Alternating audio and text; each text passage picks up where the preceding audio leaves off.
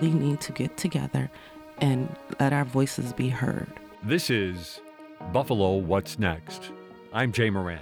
I'm Bridget Jaipal Valenza. I'm Dave Debo. And I'm Thomas O'Neill White. After May 14th, how can we afford not to talk about race? About education, about segregation, about humanity. Since the dawn of this nation, racial violence has existed. The way we have designed our society has a big hand in what occurred in that Tops Market. The suburban area, everywhere. We must work and teach our children. We need to make sure that we put more funding in our programs that help prevent gun violence and more money into art. If we're going to have some real healing, we've got to have space to tell some uncomfortable truths. I'm host Thomas O'Neill White, and with me today to talk motherhood, faith, podcasting, and uplifting the Latinx community, I have Westside Promise Associate Director Talia Rodriguez with me. Talia, thank you for being here today. Thank you for inviting me. I'm really excited.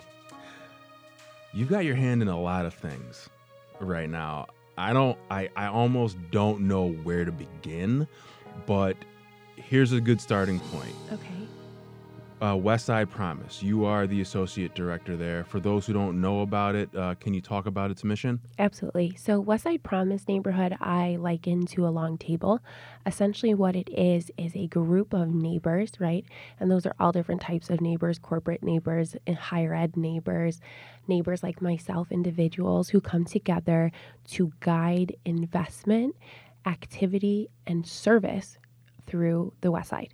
So I work in the Office of Civic and Community Engagement at SUNY Buffalo State College, and one of our responsibilities is to implement what's called the Anchor Mission. Have you ever heard of that? I have not. Can you tell us what that is? Absolutely. So the Anchor Mission is a commitment that SUNY has made and that many other higher eds have made to better understand their roles as neighbors and to use that information to better inform decisions going forward so that they can see positive change from the economic impact that they have, the physical, environmental impact that they have. I sit on the sustainability committee at campus, and also the impact of our social capital. So really understanding how do we leverage our students and our faculty to help the community improve the assets that are already there. And you are a West Sider, born and raised? Yes, sir. West Side. You knew it was coming. I have to. I knew it. Obligado. So improving the quality of life of the people you see every day is near and dear to your heart. Yeah, I think it's kind of like a narrative of twofold. So improving their lives by empowering them, right? And then also by drawing on the assets that I think are inherent in the infrastructure and the culture of the West Side. Like a lot of things I took for granted. For example, I think one of the most wonderful, like beautiful things about Buffalo, which like reminds me of like a bigger city because my dad's from New York City, is like the fountains, like where all the water comes out. Do you know what I'm talking about at Ralph Wilson? Mm-hmm. There are so many cities where that would be a huge attraction. And people don't think about that as an amazing resource for our kids. I bring my son down there all the time. And I was down there and I just think, okay, that's a resource that we need to highlight and an effort that the city makes to make sure that there's that literal live infrastructure for our kids over the summer. Are there any highlights like the fountain at Ralph Wilson Park that you see as, hey, we should be talking about this more, we should be highlighting this more throughout the city? Yeah, I'm a super big dork, so you're going to hear it from me. Everyone who's listening, I was at the School of Architecture and Planning for a semester, like park architecture, park infrastructure and investment, and also landscaping. Right? Like we have beautiful, beautiful parks. So really excited about that. Big up to Deja and Ralph Wilson and everything they've been doing to improve the asset that was already there. But again, I think of, smaller cities, maybe places with less resource and how they might envy or how people come here and they love our parks. Those are things that I'm really proud of in the West Side. Needs of West Side residents. I said needs. You said something else. I said opportunities. Yes, opportunities. In the aftermath of 514, the spotlight has been on problems facing Buffalo's east side. Are the opportunities facing West Side residents similar, different? What are you seeing? In a way, I think that we divide the West Side and the East Side in our minds, and it's divided from an infrastructure perspective, right? But from a human populace perspective, it's not divided. So what we have is West Side schools that have many East Side children in them, and that's an asset and a wonderful thing. So I think what we need to do is really look at where the nexus of activity is for our communities, right? And where we all meet, where it's all common ground, like school, for example, invest more resources in those places so that we can heal together. I have neighbors that are coming from genocide. I have neighbors that are coming from extreme violence, from refugee camps, gender-based violence. They've been raped. And those are real things that my neighbors carry with them. Those things are their lived experience. But one of the things that I think all of us need to do together to heal, right? No matter where that source of trauma comes from, is to be able to identify it, right? And share it with people so that we can seek the resources that we need. When you say nexus, you mentioned schools. Is that also like parks? Is that community centers? Is that, Boys and Girls Clubs. Boys and Girls Clubs. Well, you said community centers. Yeah, Sorry, yeah, I'm talking over you. Other places too, and I think like we're going to go in this direction, are like places of food and places of commerce. So Broadway Market, Grant Street, those places where we come together, but also in those places we're exchanging cultures, right? And like I'm obsessed with East Side restaurant culture because, no, honestly, because everyone's like, oh, all the food is in the West Side. I'm like, no, there have to be amazing restaurants in the East Side. So I think part of it is making a concerted effort to just say, I want to learn more about other parts of the city or other communities that I don't know about. You also have a column in the Latino Village newsletter. You didn't tell me you were going to ask me about that. I'm sorry. Okay. What inspired you to start it? What's the name of it, and what inspired you to start it? Okay, so this is a dream. I'm obsessed with NPR. I've been watching this channel since I was little, so to be here to talk about this is a privilege. I write a column called Latina Herstory, and it's basically inspired by just what we talked about, this desire to storytell and then to kind of collectively heal by like lifting up those assets. Social assets are people. So I started writing because my grandma, who was 97, passed away. She marched with Martin Luther King, and she was born without the right to vote because women in Puerto Rico weren't given the right to vote until the 30s. She was actually 13 before women were given the right to vote. So she saw suffragists protest in Puerto Rico. She came to the United States and protest. And when she passed away, it was the middle of COVID. And I just felt so isolated. I was in my home and I was so used to be a community organizer and to be surrounded by dynamic people. So as I saw the generation before me and the generation behind me kind of not understanding each other, or maybe lacking this shared ability to kind of communicate or storytell, because I say in the column, Latinas are so busy. Like, we do not have time. Women of color, we do not have time. Like, time is our number one asset. So being able to write in print is really cool. And the importance to highlight these individuals. Who are you speaking to? Who are you speaking with? Okay, I love this question. So just to kind of clarify too, so the column is carried in the Buffalo Latino Village. It's also carried in Panorama Hispano News, La Última Hora, and CNY Latino, and CNYLatinoNewspaper.com.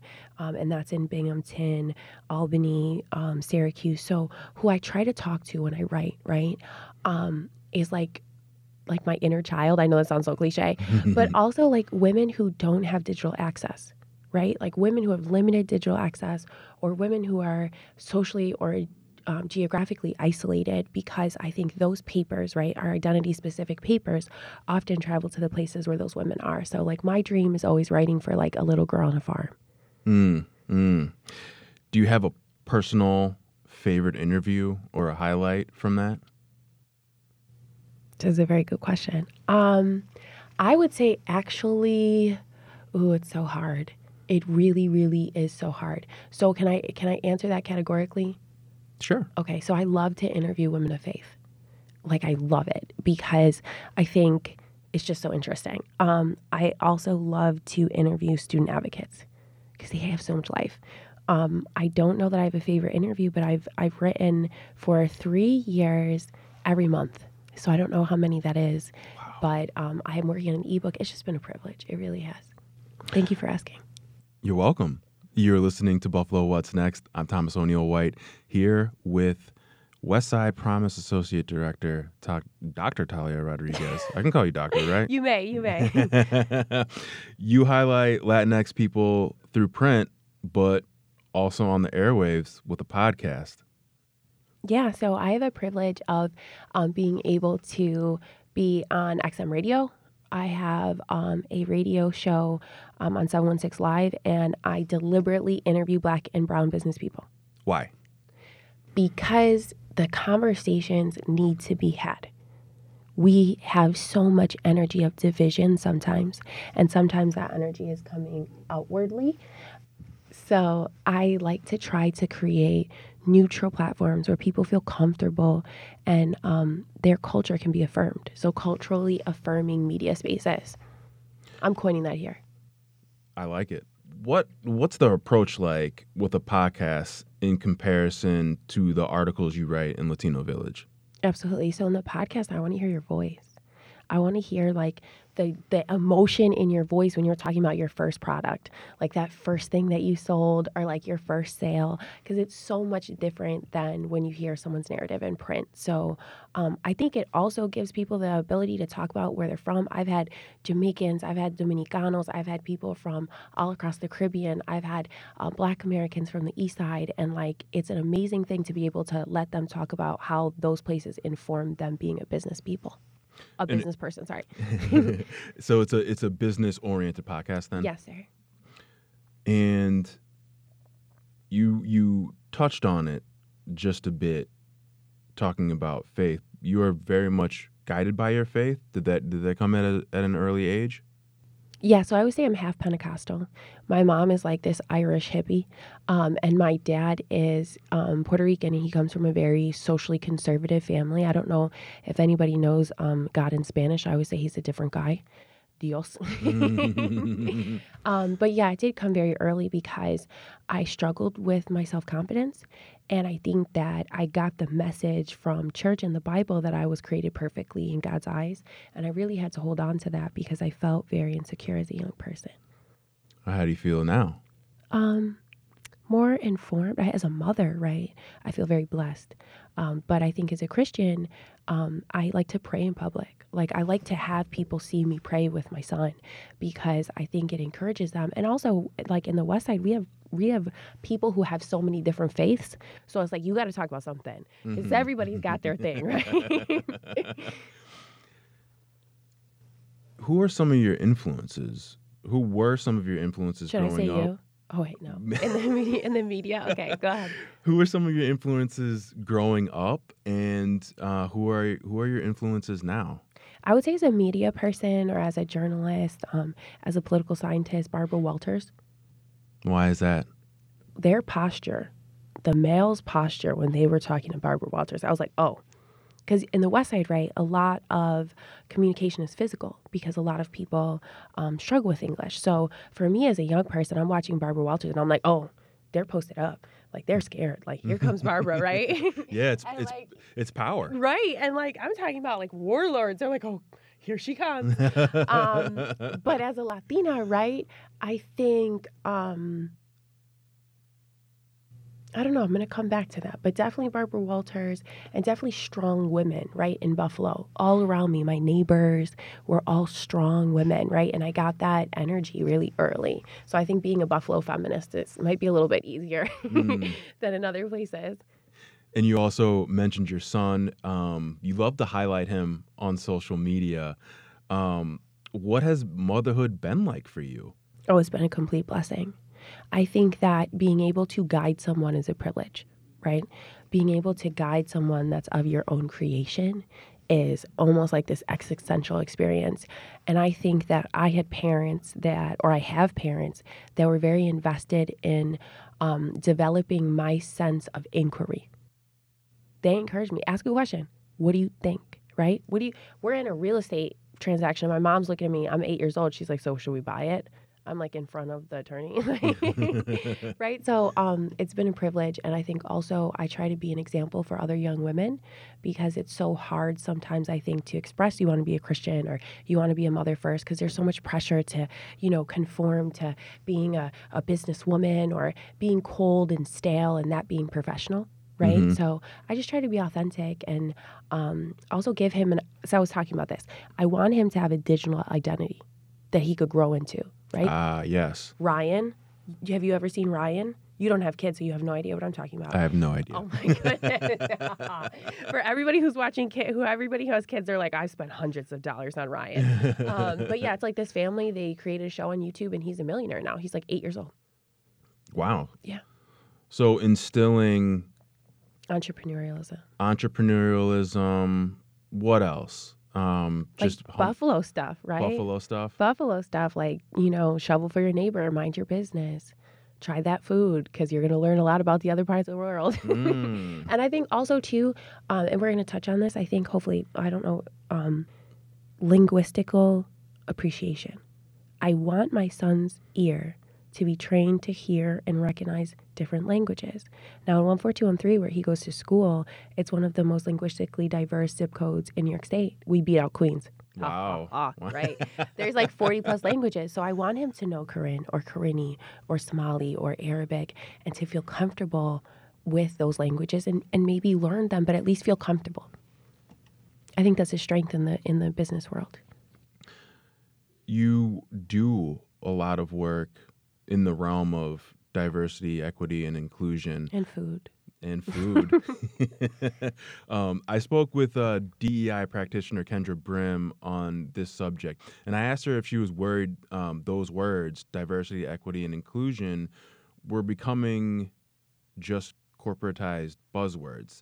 How do you make sure this work continues to have an impact?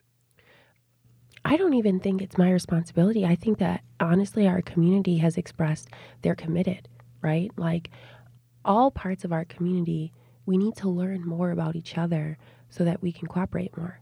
And so many people, I think, after the tragedy, did some self-assessment and said, how can I be more present? Do you know what I mean? And more authentic. And where are these spaces that I need to be in, both digitally and physically, like instead of driving home so that my voice can be heard, or just showing up at Block Club. You know what I mean? Like going to those places where we build community.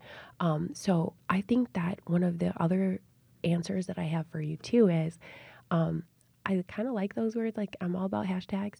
I think people need reaffirmation because I don't speak English. So like I need people to repeat things to me. And I think that for some people, and I touch on this in my leadership program that we facilitate with the West Side Promise neighborhood, some people need the language of equity. It's not intuitive. And I'm someone that is coming from a second language home. So I think one of the things that is most powerful is when you give people the language to identify their feelings, good or bad, so that they can really fully cooperate or encourage them to express them themselves.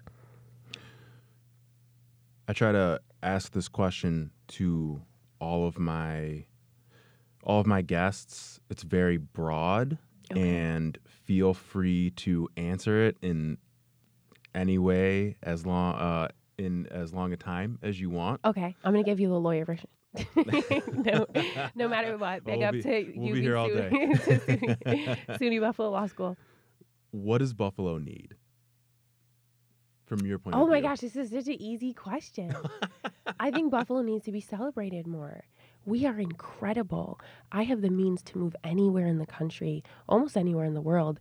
My family's lived in the West Side for over 100 years. I have a very place-based identity, but it's because this is a good place, right? It's a dynamic place. It's a place where innovation happens, where, just mucha energía, right? So like for me, which isn't a lot of energy, for me, I think Buffalo just needs to be celebrated more. And I think it needs more spaces like this where like people can come and say, hey, I want to ask you a couple quick questions instead of wondering, right? And then being able to share that across so many communities. I was listening to some of your episodes and some of the other episodes that people have done. And, this series that you've created, this space, this conversation is incredible. Oh, well, we definitely appreciate that.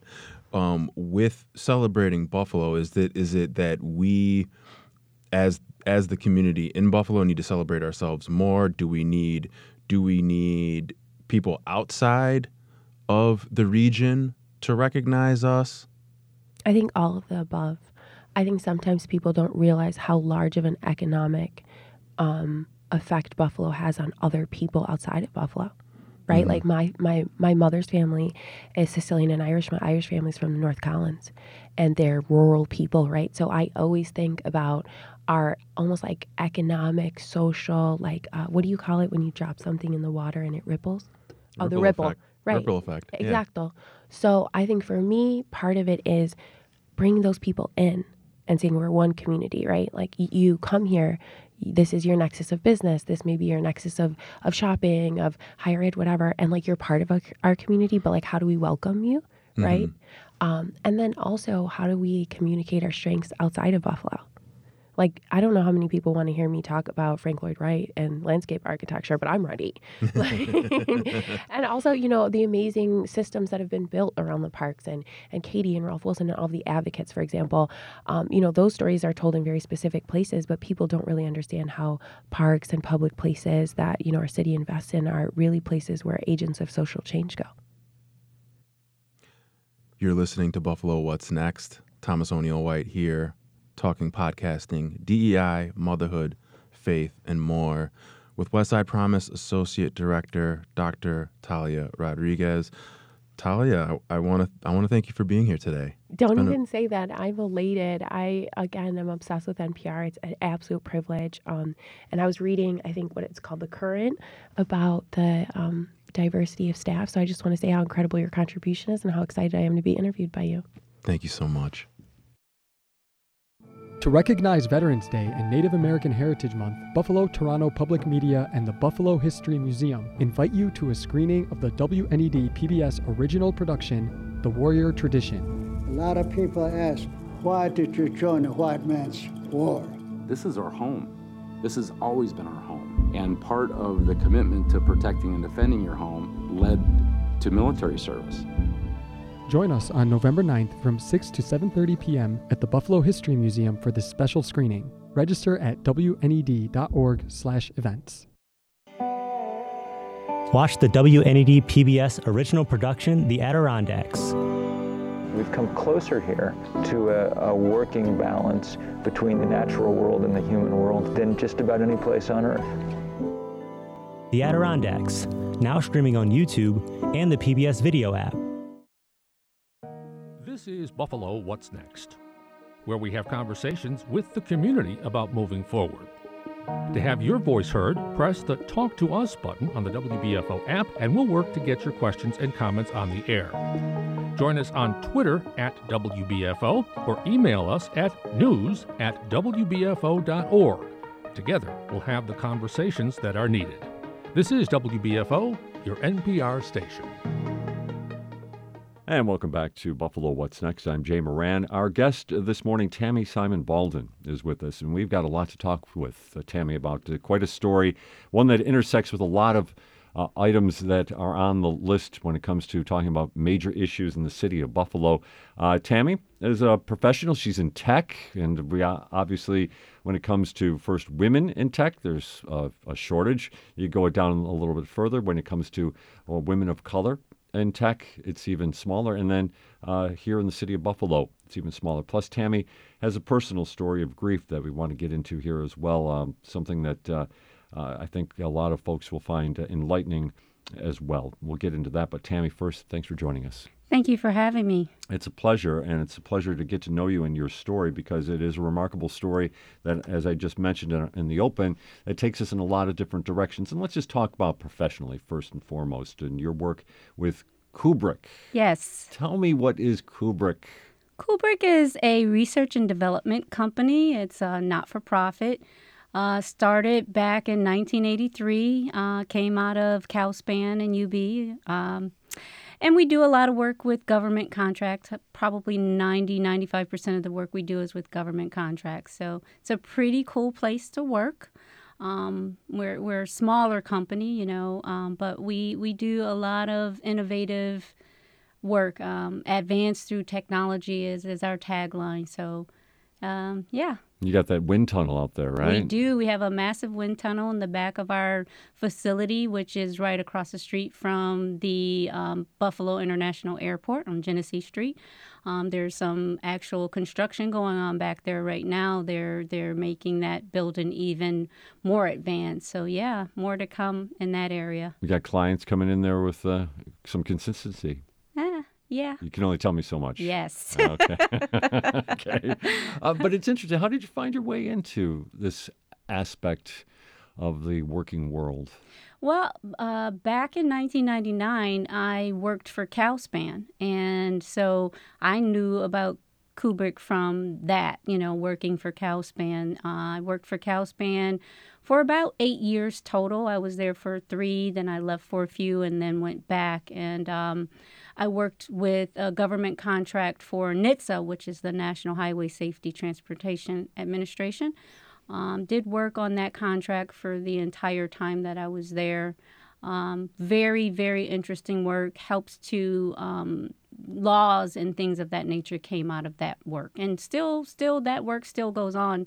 Not so much, with Calspan, but, the government still does the research, accident research and things of that nature. So, Tammy, we've got you here for about 35 minutes, so we're going to out a lot of elements of your background here. But you're in tech. You're at like the high end of tech right now. You came out of performing arts in the city of Buffalo. So that wasn't necessarily the trajectory that you were on. No, it wasn't. I am a proud alumni of Buffalo Performing Arts from class of 1990. You outed that, not me. I'm very proud that this is my, I'll be 50 in just a couple weeks. I'm proud to say that, yeah. I was proud about that 11 years ago myself. Yeah. It's a blessing to live that long. But yeah, I performing arts really gave me the ability to kind of come out of a shell. And I still sort of prefer to be in the background, but it gave me, the confidence to speak, and that was important for me. So now the work that I do a little bit of everything as a project administrator at Kubrick.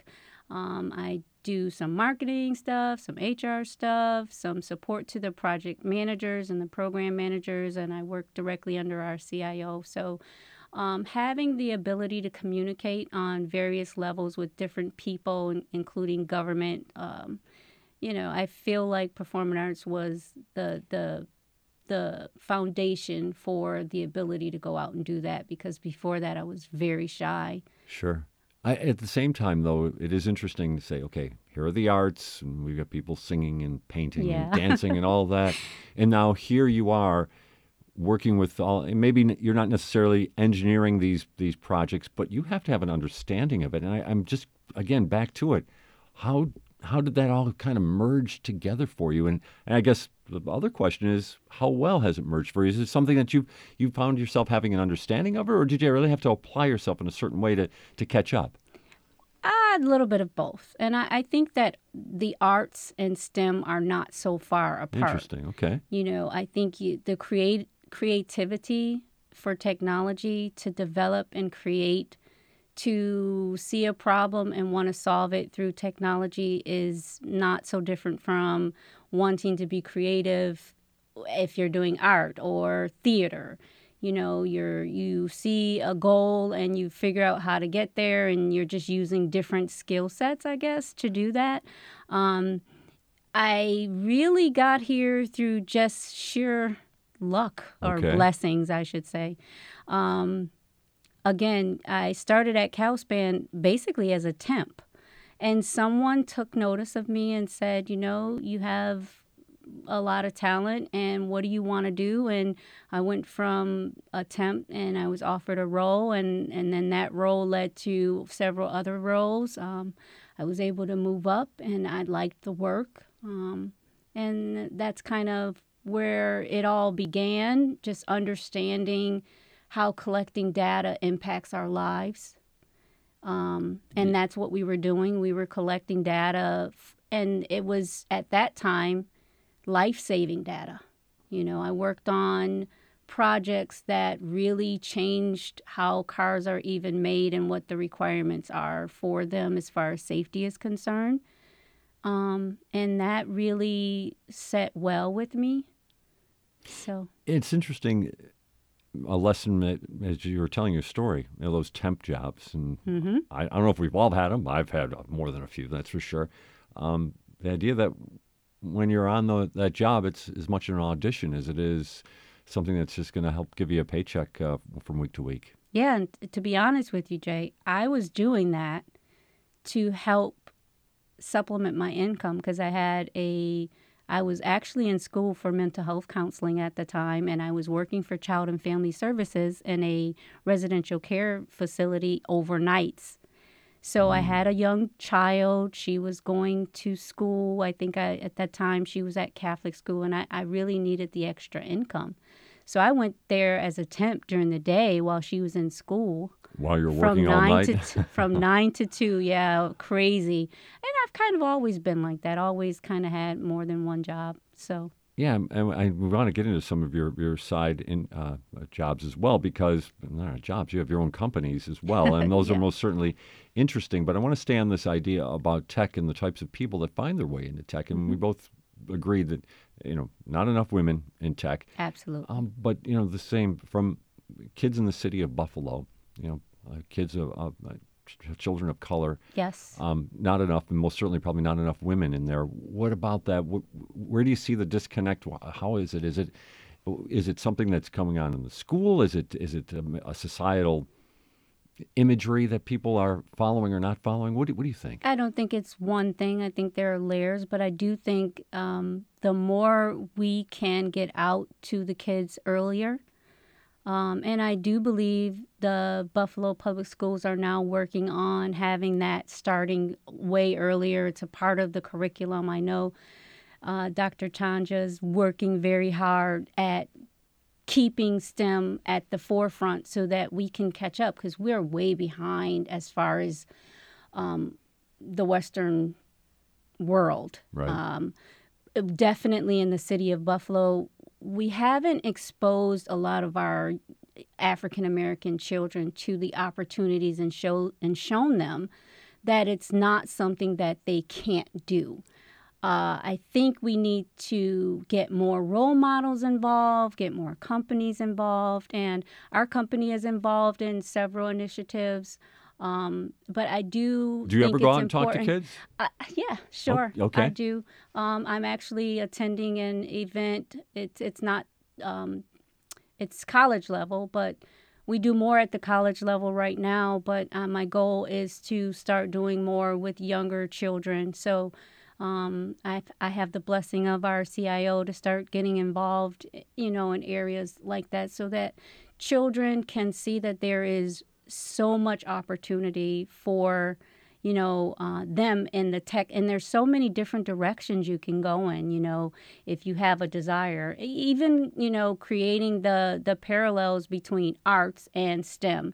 Working on things like that is important if we're going to kind of help our community get more acclimated to where we're heading as a society in technology. I mean, AI drives everything.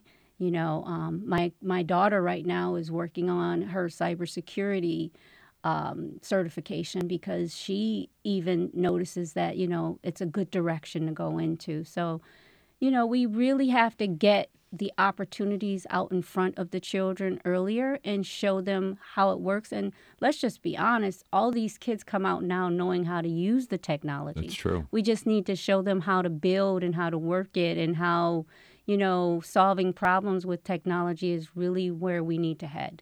It's interesting, again, thinking back to your days at Performing Arts, did you see, and we talk about this with folks on the show a lot, seeing people who look like me doing this type of work. What about for you? Did you have role models in that regard, or you were just following your own path and you knew you had to work hard? What was the thought there? What do you, as you reflect back? Do you mean, did I see people like me in technology at the time? Yeah. I mean, it was 30 years ago, but No. Yeah. And to be honest with you, I still don't. Okay. I still don't see very many African-American women who are PMPs.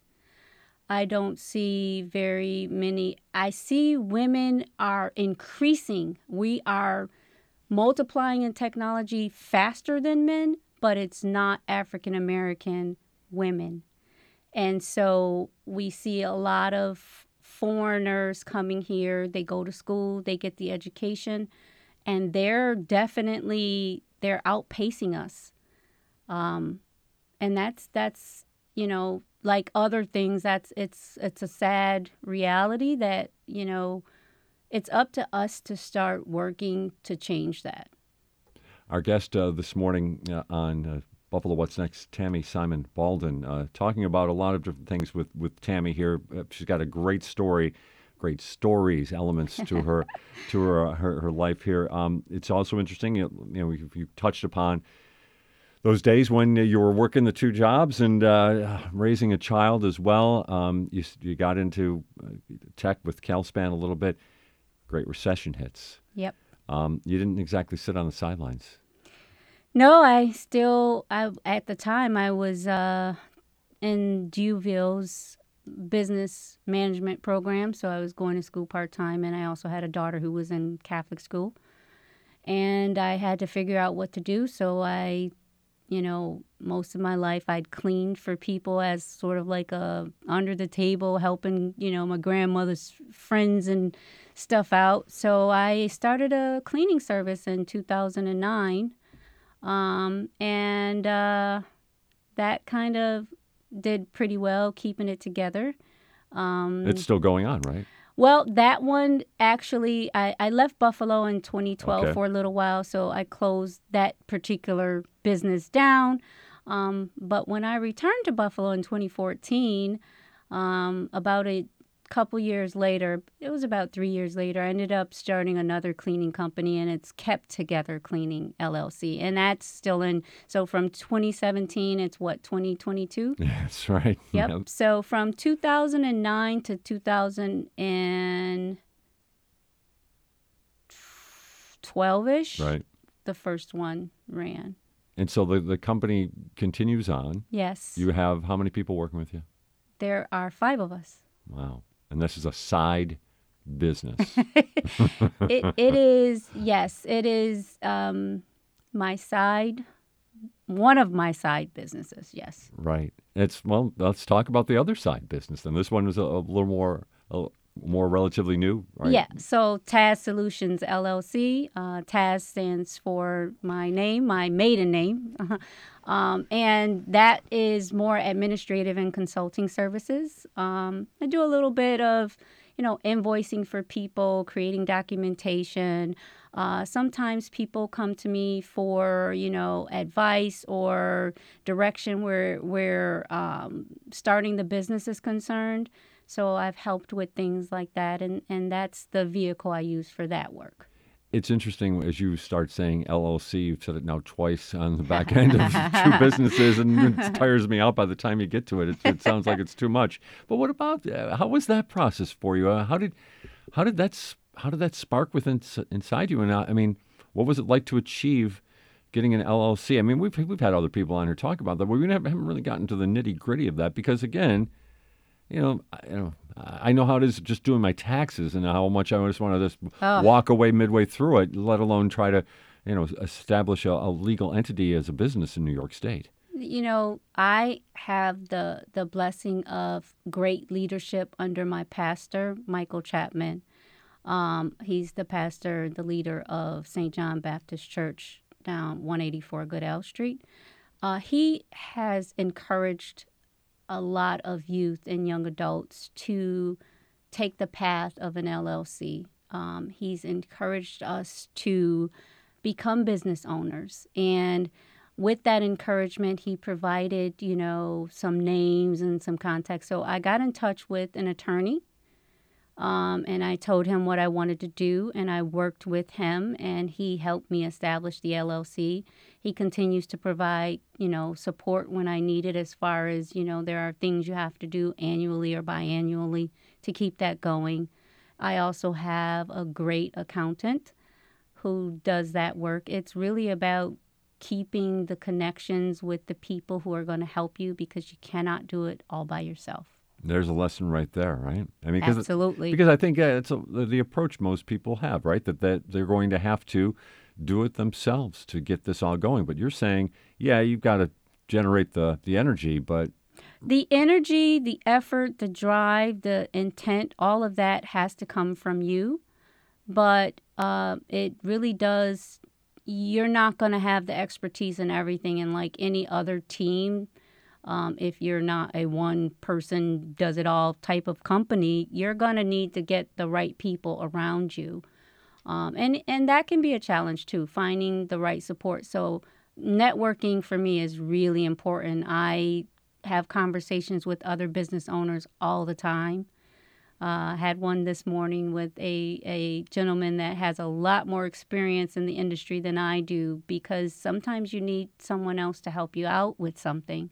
So I believe there's enough food for all of us to eat, and we, I foster it takes a village type of mentality instead of something where we're all cramming against one another. That's a nice way of looking at it. Absolutely. Credit to Reverend Chapman for trying to get this out to his congregation. A lot of people follow you on that? Were a lot of people work with you side by side, or you're kind of a lone wolf going through that? Oh, no. There is a business and leadership development program that runs and operates out of our campus as well. So there were several of us who've gone through that. I'm not currently active, but I went through the program, was a part of the program. There's plenty of us who've gone through that process, who are beneficiaries of that mindset. When we were talking, just coming up here, you made mention, we didn't get a chance to really follow up on it, but you talked about, the lessons from your mother and your grandmother and your aunts. When you look at the type of effort they did in raising you and your family members, could this have been a path for them? This idea of starting their own business? Oh, absolutely. Yeah? Every single woman who helped to raise me, and it did take every single woman, my mother, my grandmothers, my aunts, my great aunts, cousins. I can look at each of them right now and tell you the business they could manage if they wanted to. My mom is a great cook. She's also a great, she does crocheting. She's made all types of things. She's also great with books and accounting stuff. My aunt, her older sister, is an excellent baker. She also has helped me tremendously with learning things about cleaning. And, I've just had, my grandmother worked for the state. My mom worked for the state. My great aunts worked for the state. They all had tremendous drive when it came to providing and sustaining. And every one of them taught us, ownership, own your home if you can, save some money if you can. Very much so. I think that, I am the product of the women who came before me. Our guest this morning is Tammy Simon-Baldon. We're going to take a break on Buffalo What's Next. A lot more to come in this conversation. Tammy is going to share a little bit of personal history about grief and how she's overcoming it as well, and some other issues as well. That's coming up next. Stick with us. This is Buffalo What's Next on WBFO. Donations come in many forms: a sustaining membership, a one-time gift, even that extra vehicle you no longer need. Learn more about the advantages of donating a vehicle. Here's how. Go to WNED.org/vehicles. Not sure what you want to watch tonight? We've got you covered. Visit WNED.org/TV schedule to see what's on WNED PBS, WNED Create, and WNED PBS Kids. Click the Primetime button to see what's on tonight. You can also search for your favorite programs in the search bar, or look for programs by date and time. Visit WNED.org/TV schedule and start making your viewing plans now. Get all the trusted local news you need right to your inbox each weekday morning with the WBFO Daily Email. Visit WBFO.org to sign up today. This is Buffalo What's Next, where we have conversations with the community about moving forward. To have your voice heard, press the Talk to Us button on the WBFO app, and we'll work to get your questions and comments on the air. Join us on Twitter @WBFO or email us at news@WBFO.org. Together, we'll have the conversations that are needed. This is WBFO, your NPR station. And back on Buffalo What's Next, I'm Jay Moran, being joined by Tammy Simon-Baldon this morning. Tammy, of course, has been going through an interesting professional career, one that I think is quite instructive for folks here in the city of Buffalo as well. I think for just about anybody, really, to hear how you've adapted and found your way into so many different areas. But the one thing we did want to get into here, and I'll try not to take you through too deeply here, but earlier this year you lost your husband. Yes, my husband passed away in January. Very difficult. It's been an interesting and challenging transition to go from planning the rest of your life with someone who you genuinely feel like you can spend the rest of your life with to figuring out how to move forward without that person. The one thing I can truly say is that we lived our lives well while we had the time. And that definitely helps. I don't feel like we left anything on the table. What was your husband's name? His name was Ivan. Tell me about him. Ivan, also a very hard worker. He was a correctional officer. He was also a vet. He served in the Navy when he was younger, and then he served his community by being a correctional officer for 25 years. He also had his own landscaping business for about 20 years. So he was retired from corrections, but he still did landscaping for the last several years. So, yeah, very hard worker, great dad, loved his children. His children were the apple of his eye. Really family-oriented man. And I was blessed to meet him on a blind date. So that's another success story. So friends of ours who knew each other kind of said, hey, you two might be a good date, and I told him, and I tell people all the time, I feel like we were still dating 7 years later. Oh, that's nice. His passing, was it sudden or? Yeah, unfortunately, COVID and prostate cancer, the combination of the two. I know that you have a lot to, when you mentioned COVID, that you have a lot to talk about in terms of the pandemic, some thoughts about how that has weighed on yourself and on your community as well. What do you have to say? I really feel like the pandemic forced the world to slow down and look at what was really important. I know it did for us, and we'd planned to get married in 2020.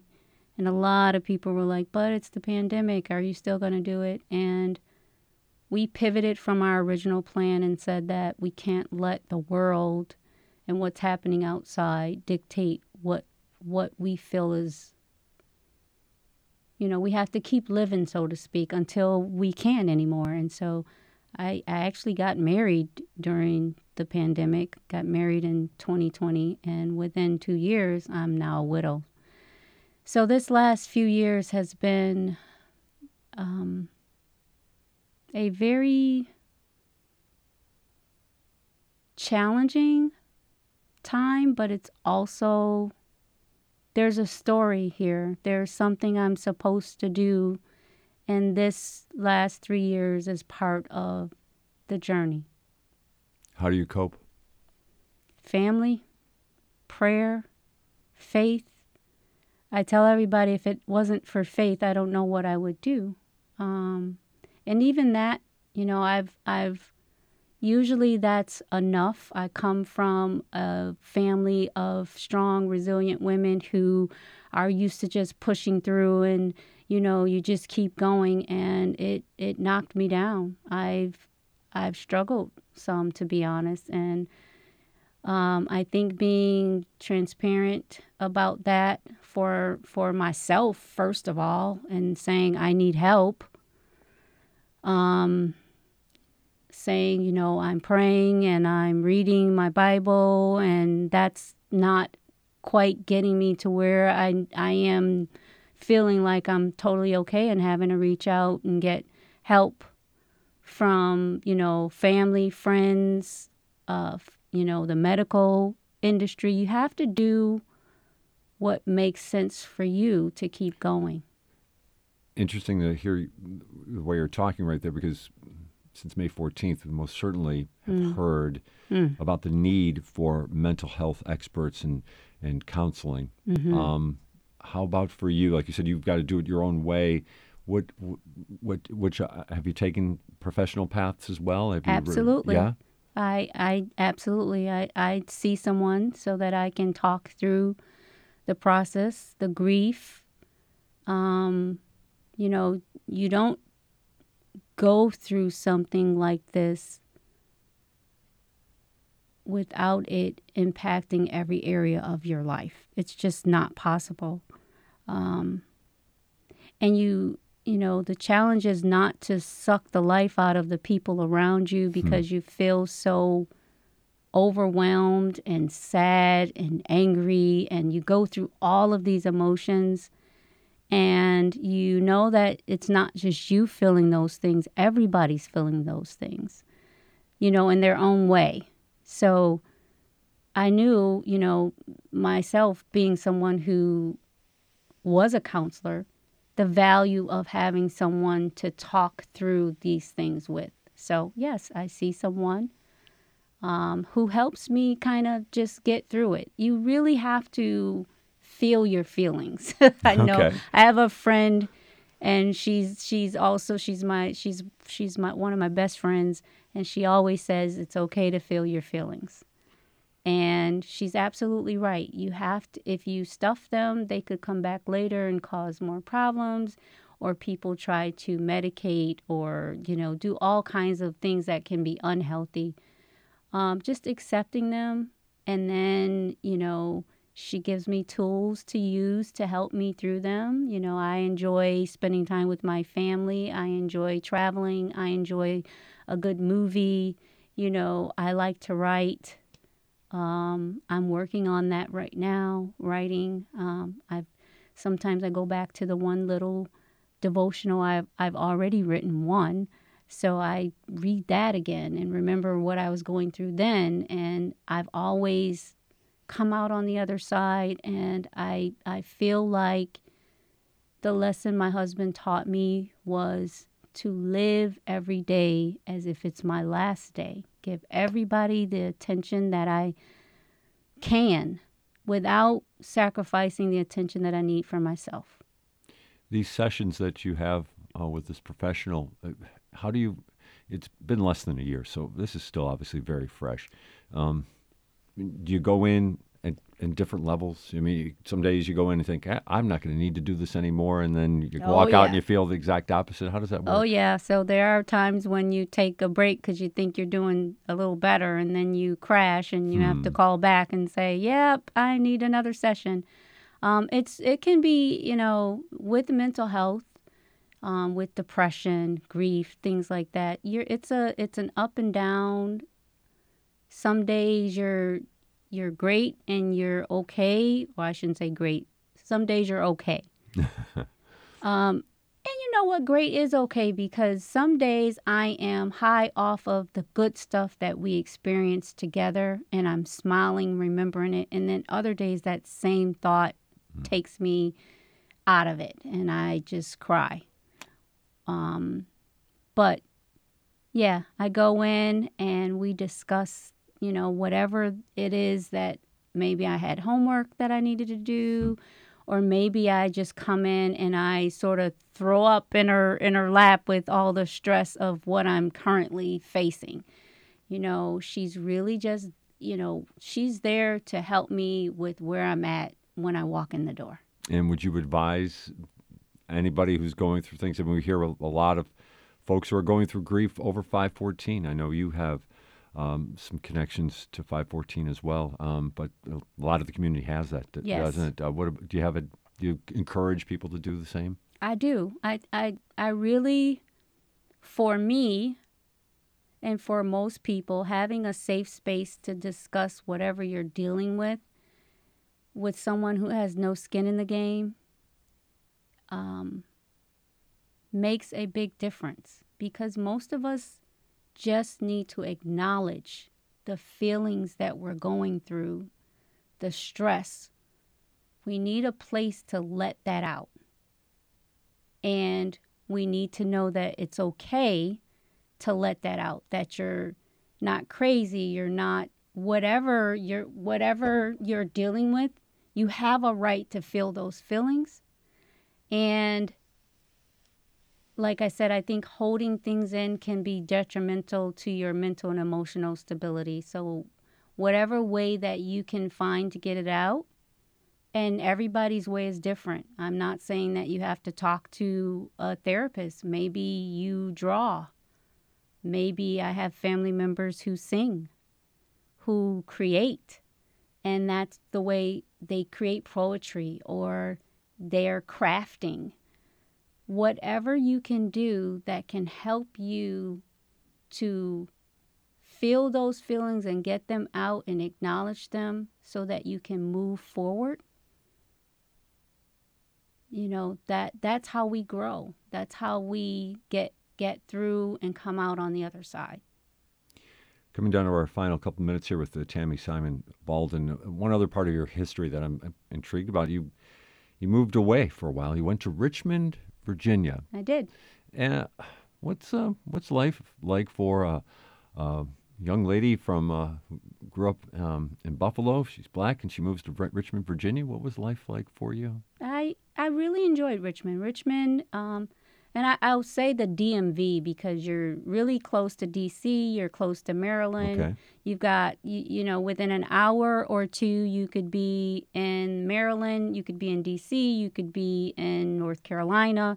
And I loved that part of being able to move around so freely and see different things and enjoy different things. And the community was very different. Okay. You know, the mindset was different, I feel like, there compared to here. There was definitely more advanced African Americans, more opportunities for African Americans. It wasn't uncommon to see more African Americans and people of color doing well and encouraging and helping others to do the same. A lot of families.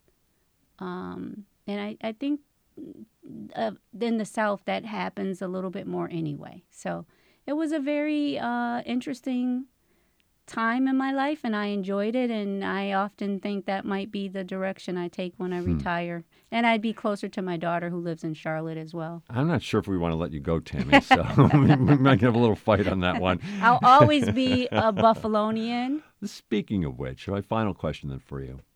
What does Buffalo need? What does Buffalo need? I mean, you're a thinker. Maybe I threw this one out of left field to you, but what do you think Buffalo needs? We need more people who are willing to work together. There's too much. Well, I feel like we could do a better job of collaboration, encouragement, mentoring, partnerships with one another. And I do see it's happening. So hopefully we'll keep doing that, and we'll keep growing and attracting talent and growing and developing talent that stays, or at least gives back to the community that they came from. Tammy Simon-Baldon, What a pleasure. Thank you very much for sharing with us today. Thank you for having me. I enjoyed it. Absolute pleasure. This has been Buffalo What's Next. I want to thank Talia Rodriguez, who was on earlier with Thomas O'Neill White, and my guest, Tammy Simon-Baldon. We're back with you again tomorrow at 10 o'clock right here on your NPR station, WBFO and WBFO HD1 Buffalo, WOLN Olean, and WUBJ Jamestown.